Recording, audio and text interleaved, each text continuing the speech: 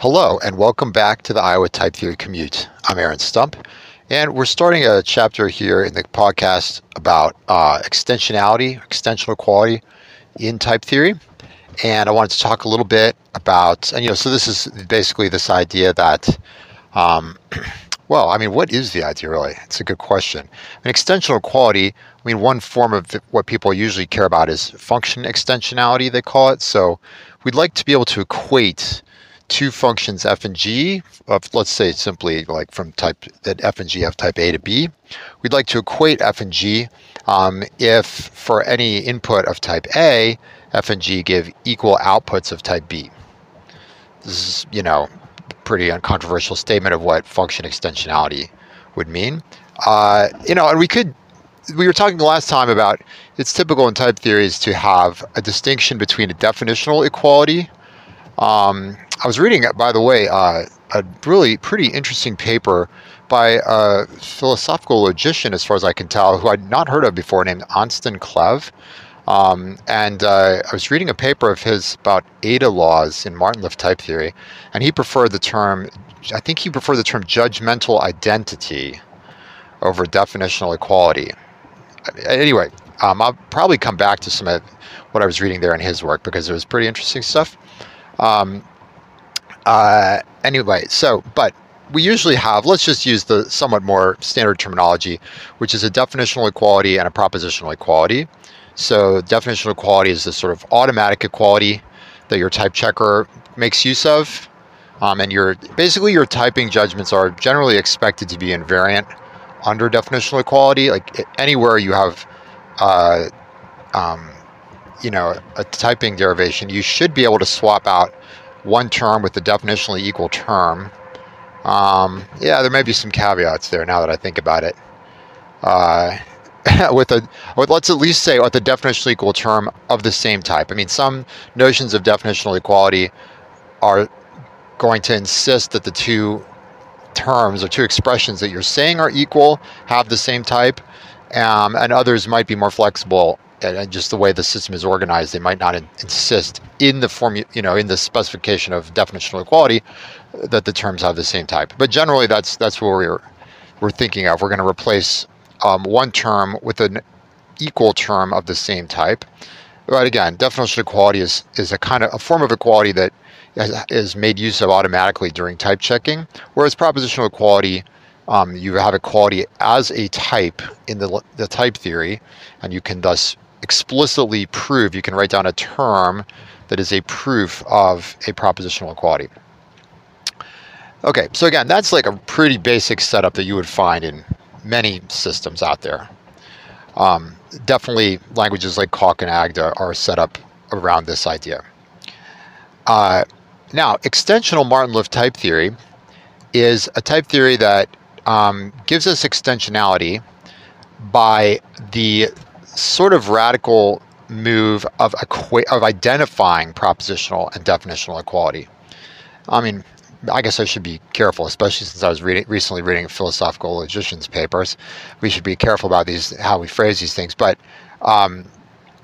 so in extensional Martin-Liff type theory, there is a typing rule that says if two expressions are provably equal, then they're definitionally equal. Okay, so when you say it that way, it doesn't sound too crazy. Like, okay, provable equality implies definitional equality. Yeah, but the part that's tricky about this is that when you say provable equality, you mean there is a proof, right? We're saying, like, if you have a proof that, expression 1 equals expression 2, then expression 1 can just be automatically replaced by the type checker with expression 2. And if you read it that way, that doesn't sound, again, may not sound too crazy. So that's reading the rule kind of from the premises, like that you have a provable equality, to the conclusion. But if you think about how a type checker works, a lot of times these typing rules are read from bottom up algorithmically. So it's like, if you read this equality reflection rule, as it's called, if you read equality reflection, which is the rule that just says provable equality implies definitional equality. If you read it backwards, it says if you read it, conclusion to premises, it says if you're trying to prove, if the type checker wants to check that two expressions are definitionally equal, what it should do is try to invent a proof that they are provably equal. I mean, phrased that way, right? Now you could start to see like, ooh, that doesn't sound very algorithmic. The type checker is just supposed to go off and search through, this pretty hopeless space of all possible proofs, including all possible inductive proofs, for a proof that these two expressions are equal, and then it can just automatically change them. Yeah. So algorithmically, that rule, I think it's safe to say, I'm not aware of anybody who thinks that rule should be sort of viewed. Makes good sense to use it algorithmically. So yes. So anyway, but extensional Martin-Liff type theory, you could still, and people have done this. I mean, so New-Pearl, the pretty famous type theory implemented at Cornell by Bob Constable and his team. I understood from talking to someone from Cornell recently that Bob has retired. Wish him a happy retirement. Anyhow, that I believe that New-Pearl is based on extensional Martin-Liff type theory. I have to double check that. I'm a little rusty on the details of that. So, but definitely, New-Pearl was kind of famous for. It didn't really have. It didn't use this idea of just writing down terms that are annotated by types in order to get a sort of an algorithmic type check approach to type checking. So instead, the user who's trying to use New-Pearl to write down programs or proofs would have to write proofs of typings, right? So you'd have to prove a typing using some proof rules. Usually, we're so used to, in the world of Curry-Howard, which that system was also based on Curry-Howard, but had just a different view of how to make Curry-Howard algorithmic. Usually we're used to thinking of like, well, I've got some rules of proof. I mean, these rules should be effective. Like I should be able to tell when I've correctly applied a rule and this kind of thing. And I want to get a type checker out of this. Any parts of the rules that you sort of had to guess, like to say, to apply this rule, some information had to be sort of non-deterministically chosen or just picked from somewhere. Like say, for example, you're trying to instantiate a quantifier. Like how should you instantiate that? This kind of information,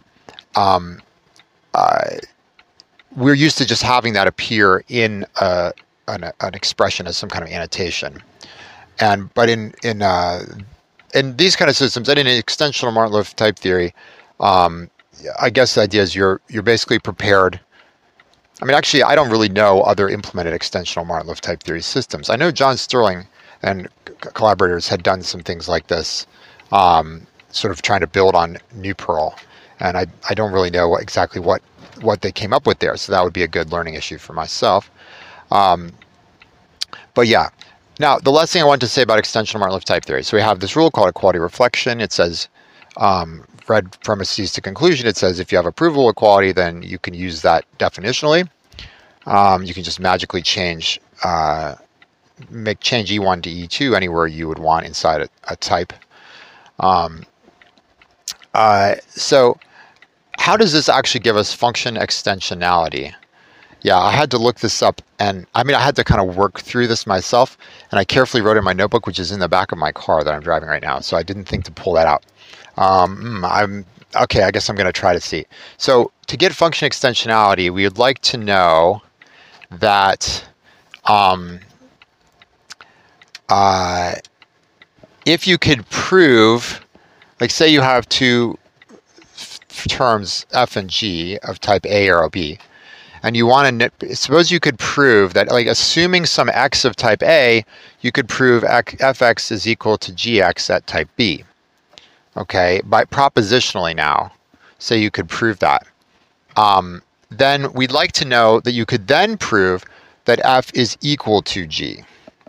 And with equality reflection, the path to that, to this function extensionality principle, is that you say, okay, from provable equality of fx to gx, I definitely, by equality reflection, I have definitional equality, right? So if I can prove that fx equals gx, then by equality reflection, fx and gx are definitionally equal. Now, then this is where I turned to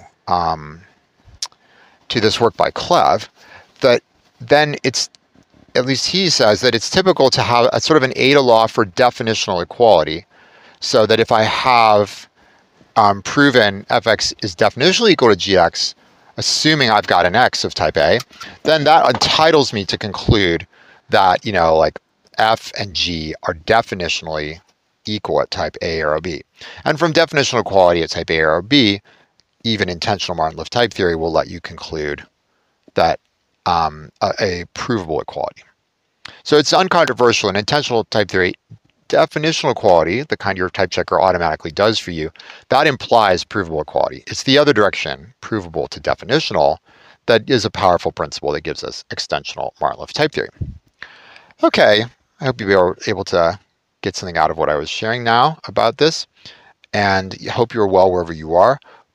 Shoot me an email anytime to introduce yourself, ask me a question, anything like that. If I've made some horrible mistake or you'd like to enlighten me, perform your corporal work of mercy for the day, and shoot me an email to tell me where I could do something more correctly. Okay, thanks for listening.